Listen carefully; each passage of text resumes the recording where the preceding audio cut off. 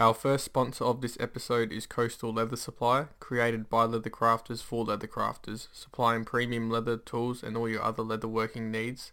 Specialise in vegetable tan leather such as Buttero, Pueblo and many others.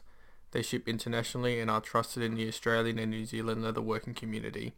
Visit coastalleathersupply.com.au. Welcome back to episode 23 of the Joseph M. Leather podcast. In this episode, I talked to Nabil from Orange Leather Goods. Nabil is from Ottawa, Canada, and handcrafts wallets, pen cases, briefcases, belts, and others. His work exemplifies luxury leather goods. Welcome, Nabil. Thanks for having me, Joseph. No, that's all good. Yeah, tell me a little bit about yourself. I'm a recent graduate of mechanical engineering here in Ottawa, Canada. Started leather work, I guess it's been maybe 3 or 4 years ago. I come from sort of a background of liking to work with my hands. Originally, I was a sewer. I used to work for a tailor here locally, doing a lot of hand sewing and alteration work for the military. Um, and then I think similar to a lot of other people, I got into leather work kind of, I wouldn't say out of necessity, but there was, something comes up and you don't have it and you want to make it, so you try to make it, and then you realize that it's pretty fun, and next thing you know, you're blowing a bunch of money on tools, and things are spiraling out of control. Yeah. That's basically how that started. So how long ago was that when you got into... Actually, no, I'll go back to tailoring because I've been fascinated by tailoring, and Yeah. I think um, just I think there was a period where I was looking into clothing and looking into like doing a tailor's course, but Mhm. there's just not many around anymore, especially like No, definitely not. where I live. I think I did see this one guy talking about one YouTuber talking about come do like a tailor course in like Italy or whatever. That was like Mhm. I think but so what was it about tailoring? It was just the clothing or Um, well, I guess that really started when I first moved to Ottawa, and it was kind of at a period in my life where I was realizing that I didn't really like the clothes that I was wearing, and I couldn't find stuff that I really liked, um, until I stumbled across a shop here in Ottawa called Ragtime Vintage Clothing, which as the name indicates, they sell vintage clothing, and I was just amazed at like it was night and day in terms of quality that you would see yeah. in in garments, that were made from the 50s or 60s, and just the workmanship and the material was so much different. So I really liked the stuff they were selling, and started to buy quite a lot of it. And it's like the issue with that is that when you're buying stuff that's essentially secondhand, you have basically no choice in what size you're Yeah. buying. So like if I was like, here's a pair of pants that you really like, um, but they're a size like way too big. So like, what do? You have to do something with them. So Yeah. I started like disassembling clothes, and um, learning basically how to do really, really simple alterations, getting stuff to actually fit, and um, a lot of a lot of things I ruined, and a lot of things turned out really good, and I sort of just um, figured my way around clothing that way over a couple of years, and I guess eventually to start, knocking on the doors of other tailors here in the city, saying like, here's my work. Can I have a job? Because I was in university. I didn't like, I needed some sort of income in the summer and stuff. So uh, eventually, after I actually got laughed at by quite a lot of older ladies that worked in these little shops. So they sort of laughed me out the door, and then eventually one person decided to try and hire me to work there, and he seemed to like my work, and that was basically it. I ended up working there pretty much until COVID. I would work there summers. Um, he would have sort of a seasonal contract with the ceremonial guards here in Ottawa. I don't know if you're familiar. They're like these. They wear these red coats and the Oh, they're those the big mount bearskin caps. like the mountaineers or whatever they're called. Well, there's the RCMP and then there's the ceremonial guard. So they actually have them at like Buckingham Palace in the UK. Oh, That's okay. originally where Yeah, they come from. I'll have them in It's, Canada as well. yeah, there's some for the Governor General, and then there's I think there's like two divisions. But basically, they parade around the city, and every year we have like 400 of these uniforms that need to be altered, and so that's Yeah. what I was doing. What are they called? Ceremonial guards. Yeah, because that's the thing. Because I love the when I've seen films that are made in like the 1940s, Hmm. it's like you go to the train station, everyone's wearing like suits. It's like, oh, I Yeah. wish like you could just, I wish that was like, I wish that's what it was like today. But Yeah, it was an amazing time for tailors because I mean it was kind of just it was the standard. It was accepted that you wore a suit every day, and generally they were made to measure or bespoke or whatever. It wasn't too much of a big deal back then.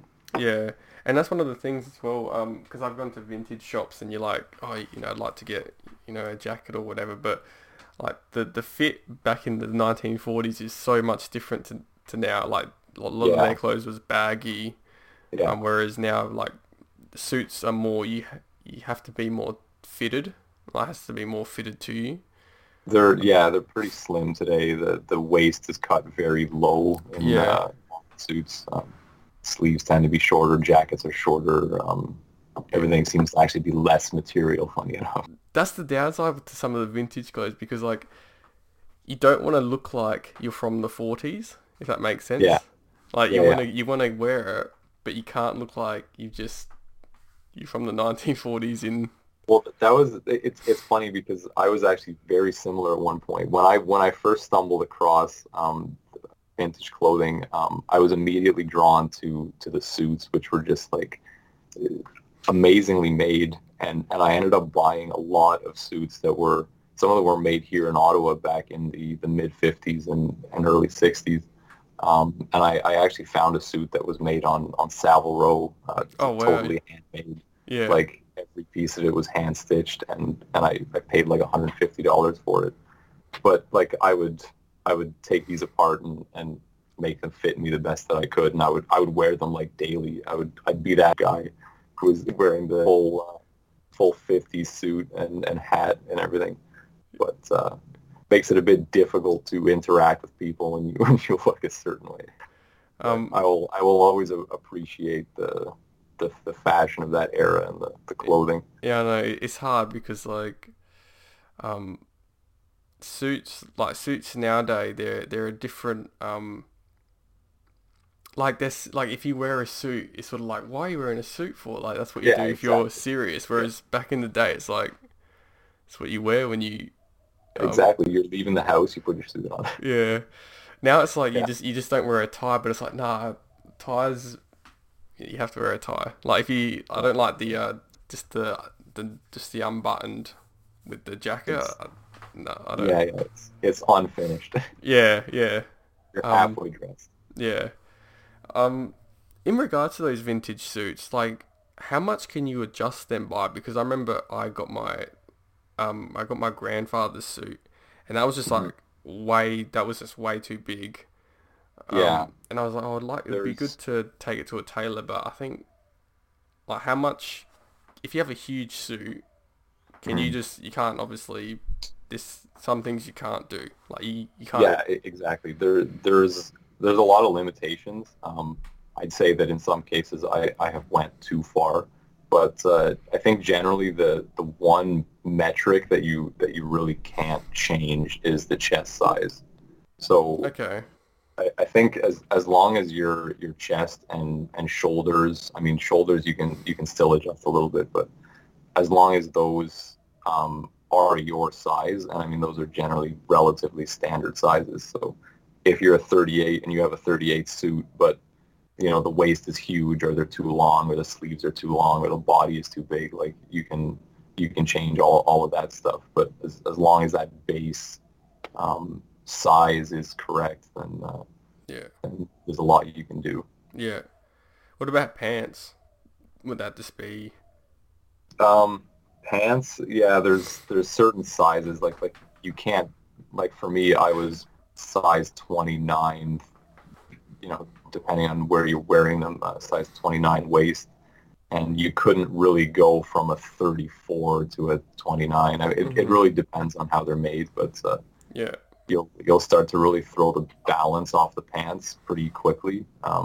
And also, like, you have pockets in the back which start to get closer to each other when you start taking them in. And um, so you definitely have to like look for the right one that has the potential to actually fit properly. And Yeah. I learned that the hard way, and I ended up with a lot of stuff that was just basically unwearable. Yeah. Um, but Did you just YouTube how to alter clothing and just practice from that? Um, no, I was at the time I was pretty stubborn, and I was actually against basically any kind of internet education, which is very odd to say. But I had seen I've seen my mom do it in the past, like so I kind of knew generally where to start, but I really wanted to figure things out by myself, which Yeah.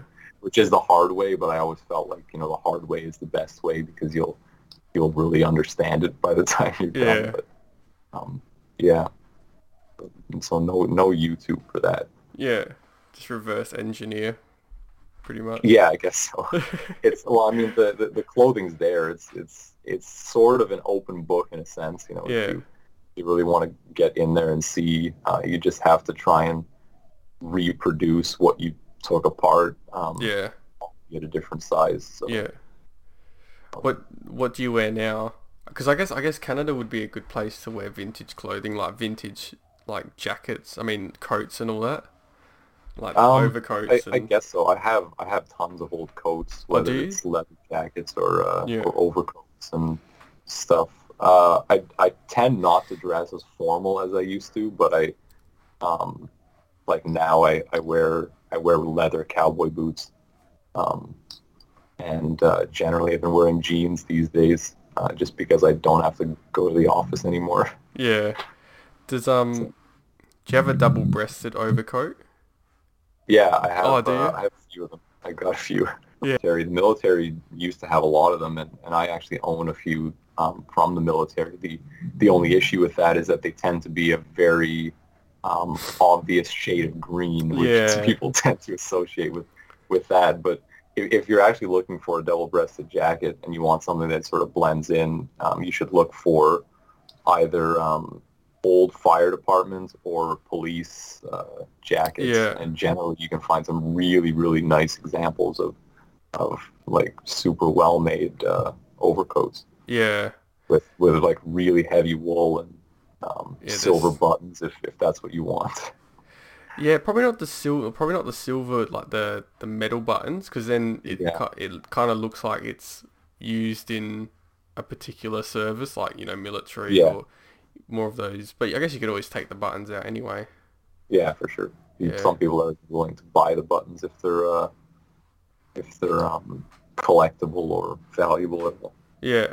So what year was that you got into leatherwork? Um, it's hard to say at this point. I feel like it was probably in like 2017, Yeah. maybe 2018, when like sort of really wanted to get better. Yeah. Um. Yeah. Because I thought I'd ask you, why did you choose the name Orange Leather Goods? Um, I think I was probably thinking too much about the name at the time, Yeah. and then I realized that, like, who cares? And I like the color orange, and I like oranges, and it's just Yeah. I was like, sounded good together. I'm like, okay, well, I'm just gonna go with that. Stop thinking about it. Okay. No, that's cool. Well, I noticed that like with some of you tag like an orange emoji in your thing. Yeah, This is cool. yeah. So, cool. So how did you like learn your skills though? Because your Instagram is like from 2020, the first picture you did. Yeah, I guess so. I didn't actually, I never thought of ever starting an Instagram account or a website or anything. In terms of where I started, I think it was similar to how I learned how to sew, and it was kind of just you see other work and you just do your best to emulate it, and you figure out different ways of doing that sort of along the way. So uh, I guess the approach was find whatever is the best, or whatever is the gold standard. Like always look at that as your reference, and always try to essentially replicate that level of quality in the work that you do. Um, I'd say it just slowly progressed. Like if it didn't look like what I was comparing it to, then I would continue to find ways to try and get it to look better. Yeah. So what was sort of the craftsman that you were sort of aiming for, I guess?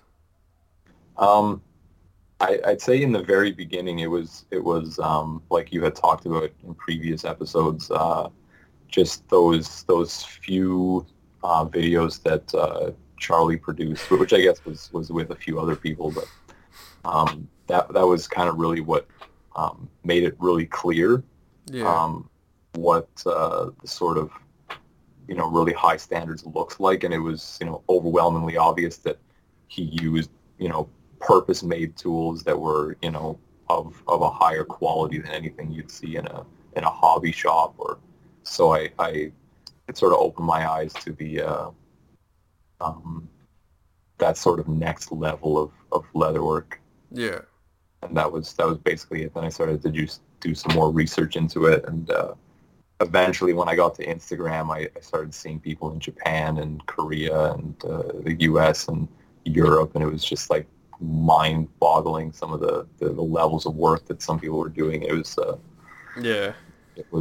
It really pushes you to to want to get better, because I mean ultimately that's sort of the competition, if you want to look at it like that. Yeah. Like, because your wallets that you do, they look very like a lot of the guys in Korea Hmm. make like wallets like that, and it's just like that look. They have that look to it, and like they're really striving for that neck, that really impeccable, like perfect stitching. Yeah, it's yeah, Yeah, when I initially saw some of this stuff, I was convinced that it just wasn't possible. Like I was looking at an impossible object yeah, in some cases, and it was really, it just amazed me. It's cool to um, it's cool to be stumped like that when you're looking at something, and that's I guess partly what drove me to want to figure it out, because yeah. like it looks fake, but it's not, and you want to figure out how they did it. And it's good because when you sort of have the a lot of the skills down pat, like this little pen holder that you did, like that's like when I look at that, Oh yeah, I just find that's just absolutely like just the raised leather and the yeah, it just adds a huge like you're almost like you're making like literally three-dimensional objects out of leather. yeah, that was it was a small nightmare, but it was just one of those things that I had thought up, and generally when I'm sort of driven to do something, I will look for ways of making it as hard as possible. So I just sort of like threw all the difficult stuff into one Yeah, object, and sort of had a go at doing it. yeah. Do you like fountain pens? I do. I used to use them pretty much daily. I don't find myself writing very much anymore, but Yeah, I was. I've always been interested by them. I'm not like an avid pen collector Yeah. um, or anything, but I have some friends that are pretty into it, and that's kind of ultimately where a lot of this stuff was going, and um, I felt like it was a market that I might be able to like insert myself in, Mhm. and there was some people that were interested, so I just figured why not Yeah. try the pen stuff because it's it's a hobby that people like to. I mean, it's a hobby where people enjoy high quality stuff. So it Yeah. kind of makes sense that if you're going to have high quality pens, you should have high quality cases or displays or whatever. Kind of like people that collect watches. They got to have a good watch band Yeah. for your watch. Yeah, well, I do have a fountain pen, and as you were saying that, it's like it literally just sits in like this plastic tube, Oh, like wait, because I have no case for it at all. Um, you should have a go at making one. yeah, well, yeah, when you said that, but yeah, I got this. It was actually from my grandparents' house. It was actually my grandfather's. It was like, and Hmm. it wasn't working at all. It's a Parker pen. I think it's from the Yeah, got an 1950s. arrow. It might be. Yeah, and it was missing like the arrow on the side and the tip. And Yeah. anyway, I picked it up. This was after they both passed away, and like Mm. cleaning out the house. And anyway, so I picked it up, and I was thinking, I'd like to make it work again. And it sat on my bedside. It sat on my like shelf for ages with this other pen that I have as well. It's actually an Australian fountain pen. Anyway, it sat there for ages and ages, and I'd take it apart just to look at it. And then I remember one day I saw this YouTube video of this guy talking about how he repaired fountain pens, and Yeah. I was like, oh, there's probably someone who does repairs fountain pens in Australia. And there was actually a guy in Melbourne, and like contacted him and sent the pen over to him, and then he just like he fixed it up, put like the arrowhead on it, put the little tip on it, and Mm. I asked him to put this silver thing like over it because it's like a tube, like a, Oh yeah. and yeah, he cleaned it out and it works. Um, Nice. yeah, it was one of those things. It was good to like, I could have just threw it out, or I could have just left it there, Sure. but um, Yeah. the fact that the guy repaired it and it works again, it's good. But yeah, it literally just sits on my desk in like the plastic tube that the guy gave me, and it's like, oh, I'd Well, like to, it'll be preserved. That's for sure. yeah. So because the thing with fountain pens, you can't lay them down flat. Is that correct? I don't know. I am definitely no pen expert, Yeah. but Okay. I would assume that maybe some pens seal better than others, or um, I'm not really sure. I'm sure if there's any pen people watching, they're going to be freaking out, but Yeah. I'm not too sure. Actually, that was the next thing. So that Pueblo, you like how you use it is absolutely amazing. It's and I've noticed as well, like the guys in Asia, when they use it, they just make it look impeccable. Pretty much how you do yours. What's it like using Buttero on on one of those wallets compared to Pueblo? Like if you comparing Um, the two.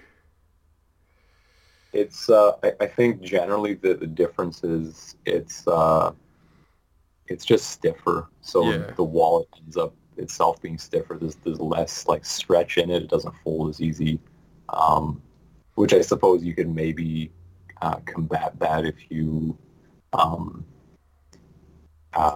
if you split the leather or if you get leather that's a little bit thinner. It might Yeah. help. So that's the main difference.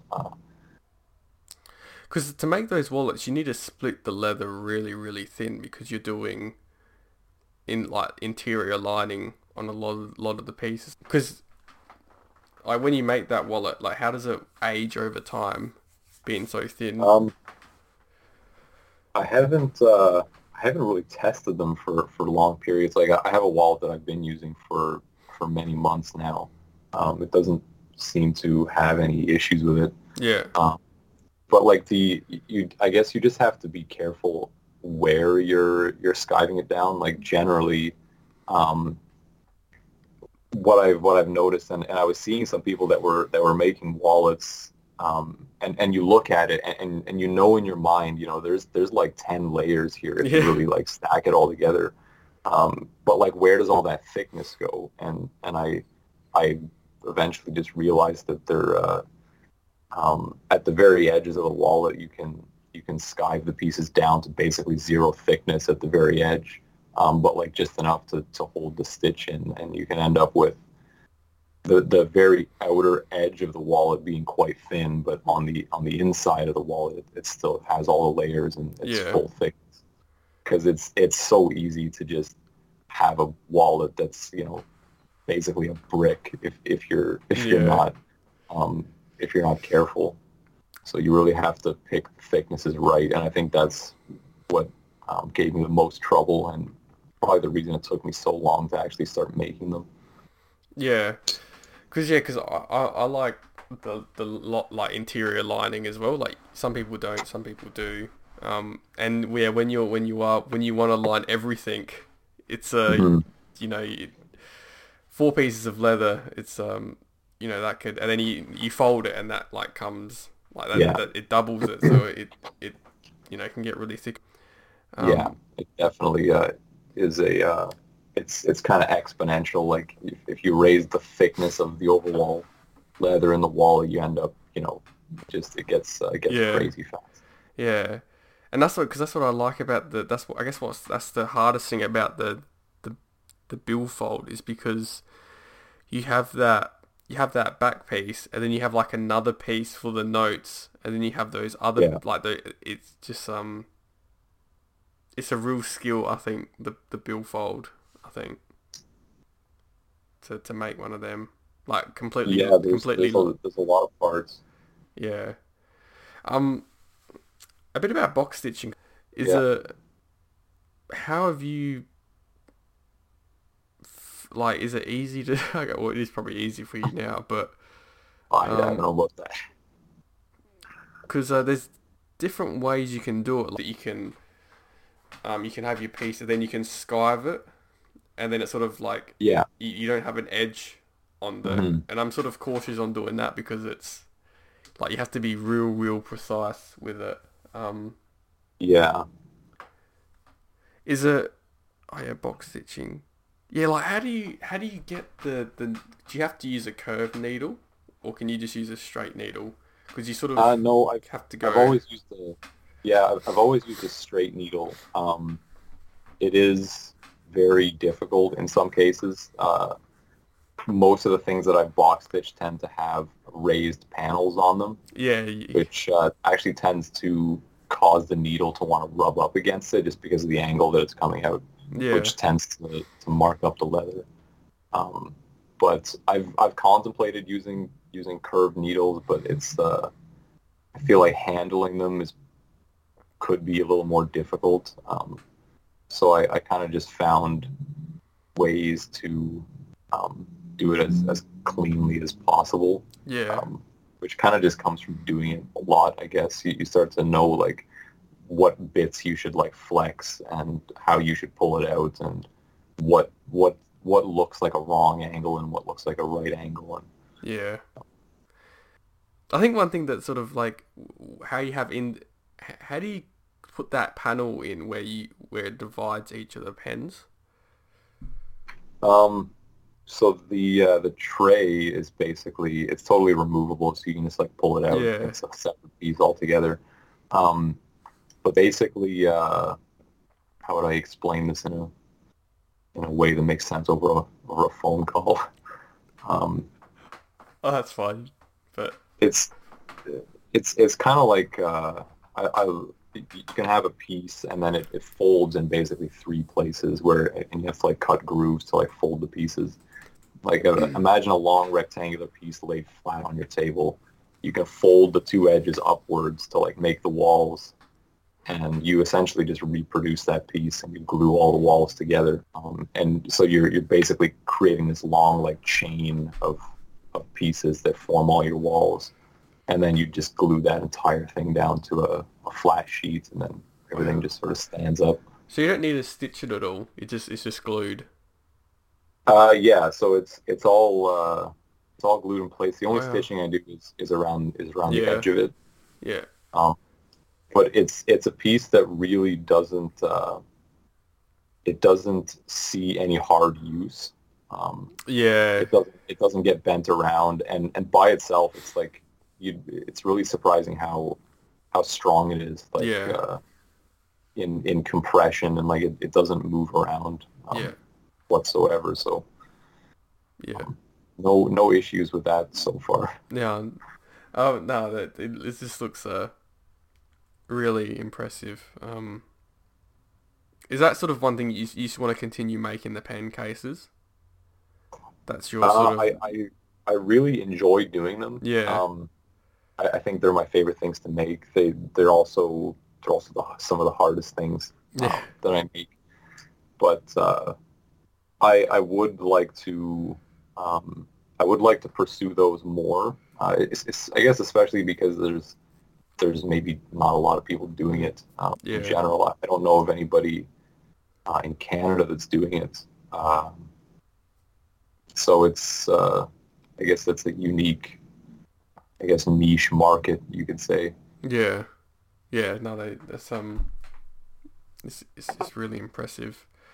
Um, yeah, one thing I would like to learn, but I found that hard to find. I think I've only found that one place is accordion gussets, and like when I saw you when I saw you when I was scrolling through your profile and I saw that you did that briefcase, I was like, wow, like another person they've learned the art of accordion gussets. Is there a way to learn like how did you? I'm just Um, I think I may have saw a picture um, of generally where you should fold yeah for the gussets, and it turns out to be kind of simple. You can actually, if you just mess around with folding paper, folding triangles and and rectangles and stuff, um, you can eventually, you'll figure out how the gusset works pretty yeah fast. Um, but mine are actually kind of not really they're not the standard way of making them. It's kind of the method I use tends to be an easier, less luxury method, I guess, because generally when see people like Charlie making briefcases, I think he uses a solid like one piece gusset. Like it goes from the top of one side all the way around and then up to the top, whereas mine are three pieces. oh So like really okay I have two sides and then the back go together just like a regular gusset. so that stitching that you have down the bottom that's the two pieces meet oh it is actually Yeah, yeah. oh okay yeah because the one that I saw on this forum it was one piece all the way around Mhm. and like Yeah, that's traditional. he like wet I think he sort of like folded it like he shows pictures of how he does it and like he folds it Mm. all and like wet molds it and um what's the thickness that you have to do for the gussets like are they you have like the main piece do the So gussets have to be um, thinner yeah, for my briefcases, since I'm using a three-piece gusset, I actually just use the same thickness for everything. Also, it's very costly to stock different, as you yeah know, different weights and different colors of everything. It's just really impractical for somebody who's not, full-on business. But for mine, they're all the same. I feel like if you did want to do a single piece gusset all the way around, it would probably be advisable to use a lighter weight for yeah those parts. yeah yeah I actually haven't done it to really know, but that's what I would guess. yeah um because the pieces do fold like that. Does that make the center, like the bottom of the bag, like if you open it up and put something in, is that Mhm. makes the bottom all foldy, or is that just on the edges? It's like that. Yeah, so there is the folds run all the way down the length of the briefcase. Oh yeah. So it's sort of like at the extremities of that compartment, it's like deeper and the center is like taller. Mhm. But for general like use, it's not something that you'd really actually notice. Yeah. Okay. So Like that's the thing. Like these accordion gussets, they like play on my mind. So, are you using a straight piece of leather for a gusset? Like, is it Yeah, it's just a rectangle. okay? And then when it connects to the yeah, see, like So if you it's like there's no YouTube video on it. It's like someone do a YouTube video on no, it. that's true. If you look at the patterns given in Valerie's book, Yeah. you can essentially take those exact same gussets. There's basically no difference. You can make them wider if you want to do like an accordion, and all you really have to do is draw fold lines on them and then channel groove those folds out of it, and then just compress it into the shape, and that's it. And it's all stitched together in exactly the same way. So it has the because her ones goes like her gussets go like that. Wait. Yeah, they have like tabs basically that Yeah. come off So the you edge. you would still do them. Yeah, it's all the same. Okay. The Sure. first briefcase I would like to make is the one that's in the book.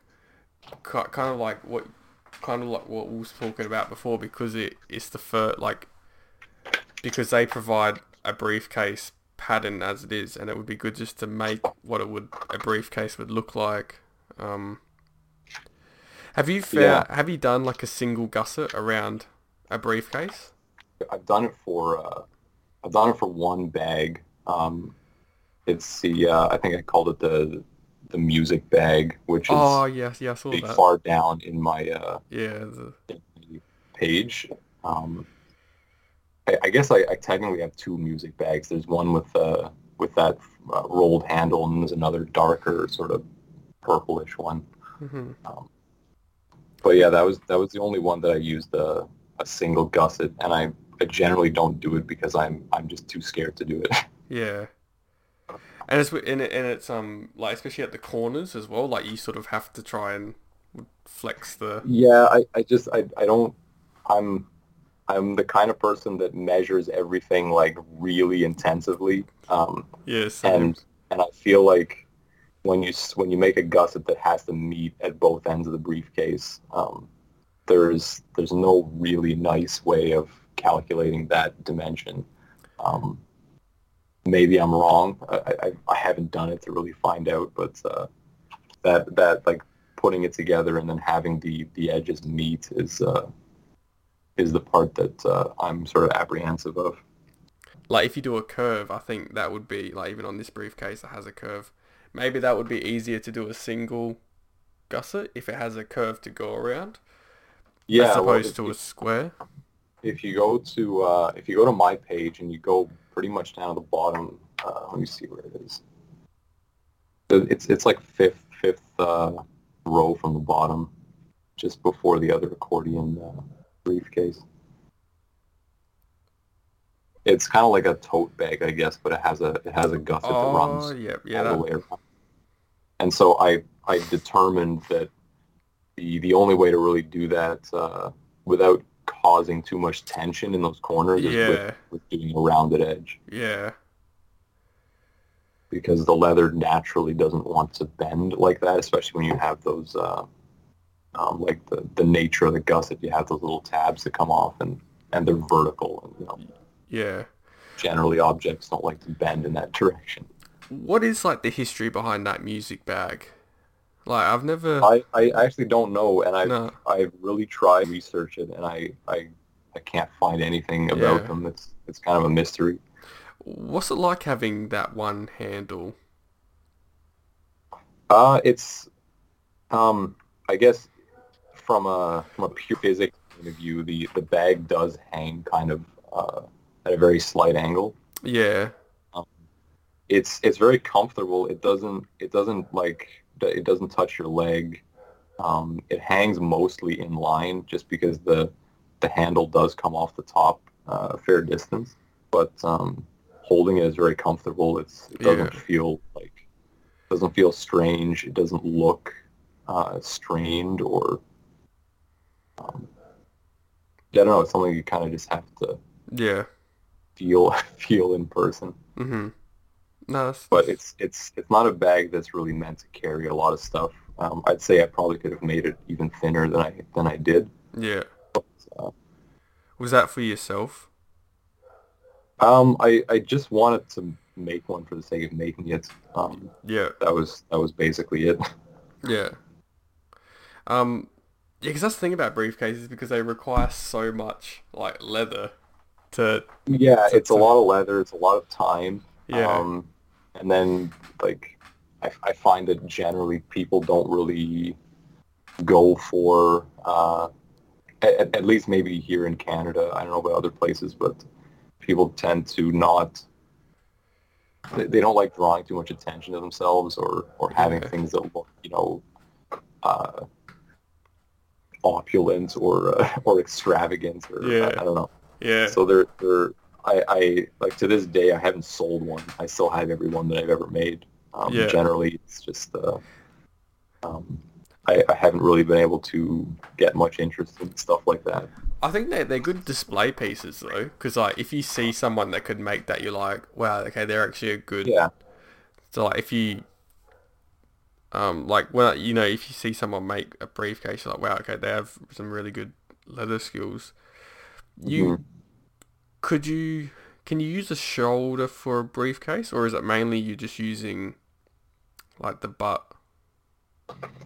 for these ones, I used the side basically, which would Yeah, be I don't really know how you'd classify that as other than just the side. It's kind of yeah, like half of the back and then like toward the belly. yeah. So what items would you like to make in the future? Because it feels like you've done Um, like heaps of things already. Like I haven't even made a briefcase yet. well, I guess I mean, there's always make. I guess it's just a matter of finding something that I'm really interested in making. It's hard for me to make stuff Yeah, um, that I'm not super enthusiastic about.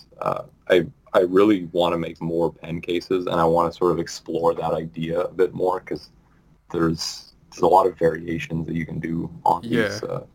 these sorts of things. I definitely want to make more wallets because I feel like they're not my strong point, and they tend to take me just way too long. Um, They're not your strong point. You've done like no, I wouldn't say so.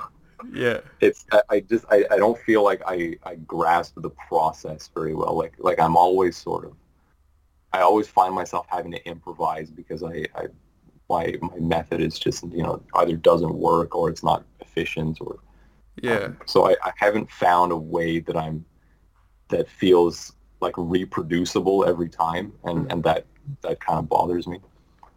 Oh, because it takes way too long.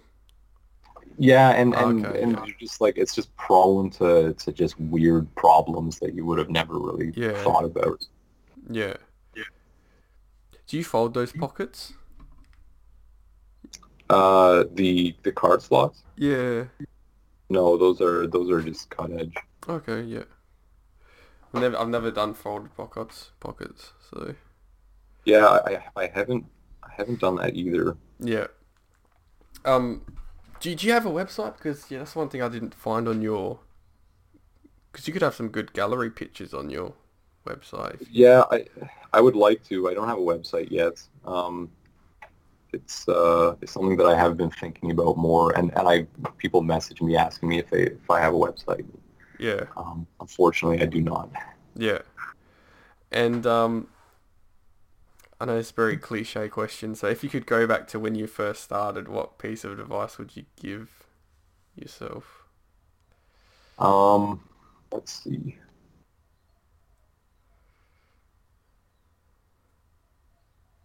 I guess it would be like the main thing I think when approaching any craft, I think, is to always try and maintain a very, very clear idea of what really good work looks like. Um, because if you don't have an idea of what the standards for high quality is, then Yeah, how are you ever going to really like you can't aim for it and you also can't move in that direction. yeah, So um, I think that's really the main thing. And as long as you have a clear idea of what you're trying to achieve, then you will Yeah. you will inevitably, I think, adjust the way you work and manipulate things to try and get closer to Yeah. that goal. Yeah. Our second sponsor of this episode is Artisan Sun. Artisan Sun leather care products were created for crafters in mind, not corporate greed. The son of all the artisans who came before him, Artisan Sun, Australian premium wax-based products, handcrafted using all natural ingredients. Their top-selling product is their leather conditioner. Unlike other leather conditioners, Artisan Sun leather conditioner is wax-based, made the old-fashioned way, to ensure your leathers stay looking good for generations to come. Artisan Sun also has its signature leather heritage oil, which is ideal for rehydrating dry leather and is an excellent tool for using pre and during leather dyeing. Got dirty leather? Artisan Sun also has a range of cleaning solutions, from genuine horsehair brushes to natural oil-free leather soap. Protecting metal from surface rust, Artisan Sun Metal Conditioner keeps metal protected from oxidation, all natural and petroleum free. They also stock fabric wax, wood conditioner and the Heritage Leather Care Kit, containing some of their well-known products to clean, hydrate, seal and protect your leather goods. Check out their products which have seen generations of use at www.artisansun.com. Biggest challenge you faced?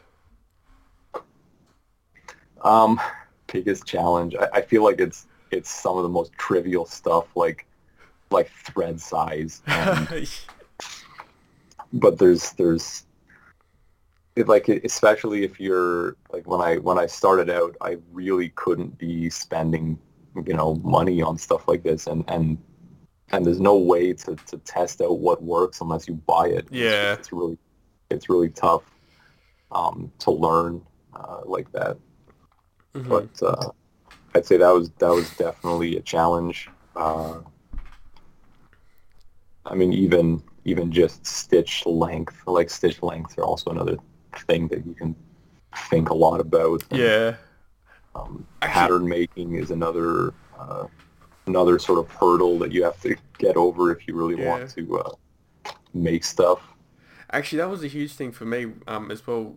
The stitch length, like when I first sort of during my process, like I was thinking, I like the closest stitch together. I was like, how do I get what's the the length that I'm meant to use, what pricking iron, and then combining the thread, and it's and they go together. They go together really closely, like thread gauge and thread length, stitch length. It's a balance for sure. Yeah. Okay, so I got these random questions. I think this is the first time I've ever done it. So, okay. If they're cringy, I think the people will let me know. But I think that's what they meant. That's what they're meant to be. So, okay. Let's see how it goes. I might do it for other people, but yeah, you're the prototype for this. So, okay. So, tell me a story. Tell me a story where you laughed really hard. Where I laughed really hard. Yeah. I tend to laugh pretty hard at a lot of things. Yeah. This is pretty off topic, but my brother and I are we're working on a car at the moment, and it was somebody else's project, and some of the stuff that you see when you're looking at like other people's work, it boggles the mind, and it's also hilarious at the same time. Yeah. But I have laughed uncontrollably at some of the moments that we've had working on that thing. It's such an interesting, it's a trade where, like, when you see what another craftsman, like, another worker's done, you can really see. Yeah, like, if they're, like, stuffing tin foil and stuff, or, like, just, like, really sketchy wiring, or I don't know, they've just, like, clamped wires between bolts and... Zip ties. I remember... Oh, zip ties are... They hold, like, that's the thing, you try and pull one of them undone. Yeah, no, you'll break the part before you break the zip tie. Yeah, so have you ever been stuck in an elevator? I have not. No, Have you been stuck in an elevator? nah, like when I was growing up, I was so terrified of elevators. Like I just Yeah. even to this day, it's like if there's stairs, I'll just take the stairs like any day of Yeah, the I week. tend to always take the stairs as well. It's just I don't want to wait for elevators, and it's just But like even if I'm in one today, it's like do you know when like it goes and it sort of like goes up and down to stop? It's like oh yeah. that's yeah, it's the a historical job you would have liked to do, a job from history. I think if I could choose anything, it would either be um it would either be a race mechanic from like the 60s or a race car driver from the 60s. I think those Yeah, are the two coolest jobs to me. And it was so small time. Like you look at F1 in the 50s and 60s, and it was just like these dinky little like race car teams with a couple of mm, mechanics, and like often it was one guy doing a lot of the stuff, whether he was yeah. designing the car or building it or I love like the that innovation in like the early like 20th century. It's like let's make a plane. Oh, let's just stick like a Rolls-Royce V12 engine in a plane and see how yeah, that exactly. goes. Like, Yeah, just push the envelope. and there you go. There's See what happens. there's a Spitfire for you, and it's like they just grab like that full like brute force mechanics and just like stick it in something and just Yeah, like yeah, we'll see how it goes. yeah, exactly. Well, It's that was like Grand Prix racing in the 30s was just unreal. Like some of the stuff they were doing, just like horsepower that was just not even that it didn't match the tires or the brakes yeah, or the chassis yeah, until like another 40 years. It was just ridiculous. yeah. What was the last present you got for someone? Last present I got. I guess the one that I can think of relatively clearly, it's nothing spectacular, but my sister is obsessed with her cats, so I decided to make her sticky notes with pictures of her cats all over them. Yeah. So you So, pretty good drawer. well, I did it digitally, so I just Oh yeah, edited some photos and I yeah. put together like a sticky note design, which I submitted to a printing company, and they just produced Oh, that's cool. Yeah, bunch of okay. sticky note pads. Oh, it had a cat on it. Okay. Yeah. Oh, that's cool. Okay. You were away. Where did you have to go? Oh, so I've my parents' house is a few hours away from here, and that's actually where the car is that my brother and I are working Oh on. yeah. So I tend to go back there to finish something, and when we get parts in, we'll go and work on it. Yeah. Uh, What car are but you? What car is it? it's a '74 Stingray Corvette. Oh wow. Okay. Yeah, 74. so that's been pretty time consuming. I mean, Yeah. just uh, you could easily lose all of your time and probably all of your money working on old cars. How much left do you have to do of it? Well, the last time I was there, we actually had it plated and we got it on the road, so it's officially like roadworthy and totally legal to drive. Wow. Which in Ontario, I guess, is kind of a big deal because here in Canada, it's just like the amount of rules that they have in Yeah. place. All the They hoops. basically make it impossible for you to really do this stuff. Yeah. It's really hard. Yeah. So, yeah, it's roadworthy now. There's just a few other little details to take care of and other issues that are sort of popping up just as you drive it on the Yeah. highway. Things Is that weren't obvious when it was sitting around, but is it? It's yeah. a V8, isn't it? Yeah, it's actually a big block, one of the rarer variants of that car, Mm-hmm. 454 cubic inches. Where did you So when you got it, what sort of shape was it in? Um, it it's it ran really bad. It was it was somebody else's project, and they kind of it seems like all they really wanted to do was slap some high performance parts on the engine and call it a day. So the interior was 100% like non-functional, like Yeah. stuff inside just wasn't working. It was all like kind of smashed up, and Yeah. um, so we ended up redoing the entire interior. We rewired most of it, got everything working, and rewired the whole engine bay, took care of a bunch of engine-related issues, ignition problems and fuel delivery and all Yeah. of that stuff. Um, Does it's that? not a huge amount of stuff, but like it's just all these small details and things Yeah. that need to be working for it to be legal. Like they're uh, they're very relatively simple systems, Yeah. especially in the engine bay. They're pretty solid motors. Yeah. Does does it have aircon and airbags or not?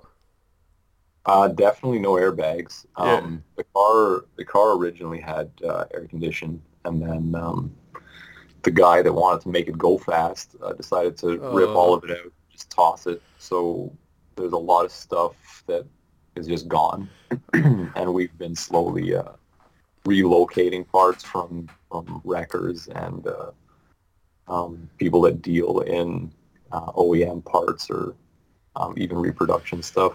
Get all of it back in. It's a bit of a mess. I like cars when they're like stock and untouched. You know, you'll get like someone who'll get a Yeah, Toyota Supra and then they'll just like shred the whole thing and make it a drag car. It's like, no, it's yeah. just like, just leave it.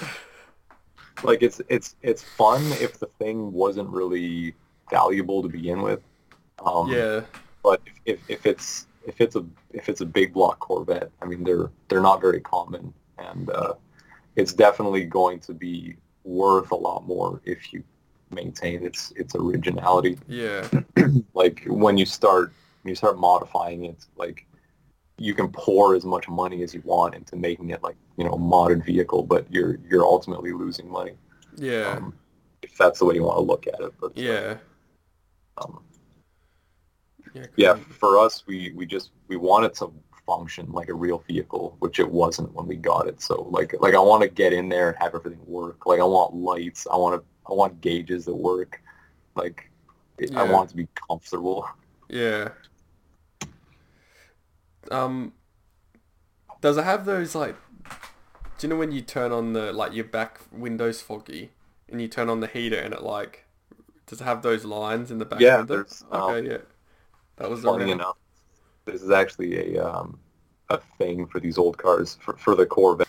A very rare option for a rear window defogger, which our car actually has. Yeah, Funny. that's Don't cool. I don't know when. Like I don't plan on driving this beyond the fall. So I don't think I'll ever actually make use of it, but it does work now. So Yeah. Did you also have like that chrome bar or is it just, wait, let me just, where's no, so those were ours is a 74, and that was actually the first year that they totally got rid of the chrome bumpers. Oh, yeah, yeah, So chrome bumpers were 73, and I guess all the way back to 68. yeah. Well, that is a very 60s thing to have like chrome everything. Yeah, totally. It was starting to go out of fashion, I guess, by the time the 70s hit. Yeah, no, that's cool. Because like, a lot of like, I'm not sure, you know, Holdens in Australia Hmm. like Yeah, use a lot of GM engines and all that, like the yeah, LS1. I think that's in the VY Commodore. I think my brother had like a VESS. See what engine that had in it. That had the. It's a 6 liter. I can't. Oh, there's so many okay. variants now. From. Yeah. I don't know too much about the more modern LS motors, Oh, okay. but Yeah. I know they're very popular and they're very cheap and they're easy to just, Yeah. you can make a lot of power with them Yeah. for, Yeah. You have to send me a picture of the like the Corvette or something. oh yeah, for sure. I got That's tons of all. pictures. That's awesome. And it's Yeah. good that you have it in red as well. It's like, Even the interior is red. It's like everything's red. yeah. It's a bit ridiculous. Thanks Nabil for coming on. I appreciate it. Oh, no problem. It's my pleasure to be here.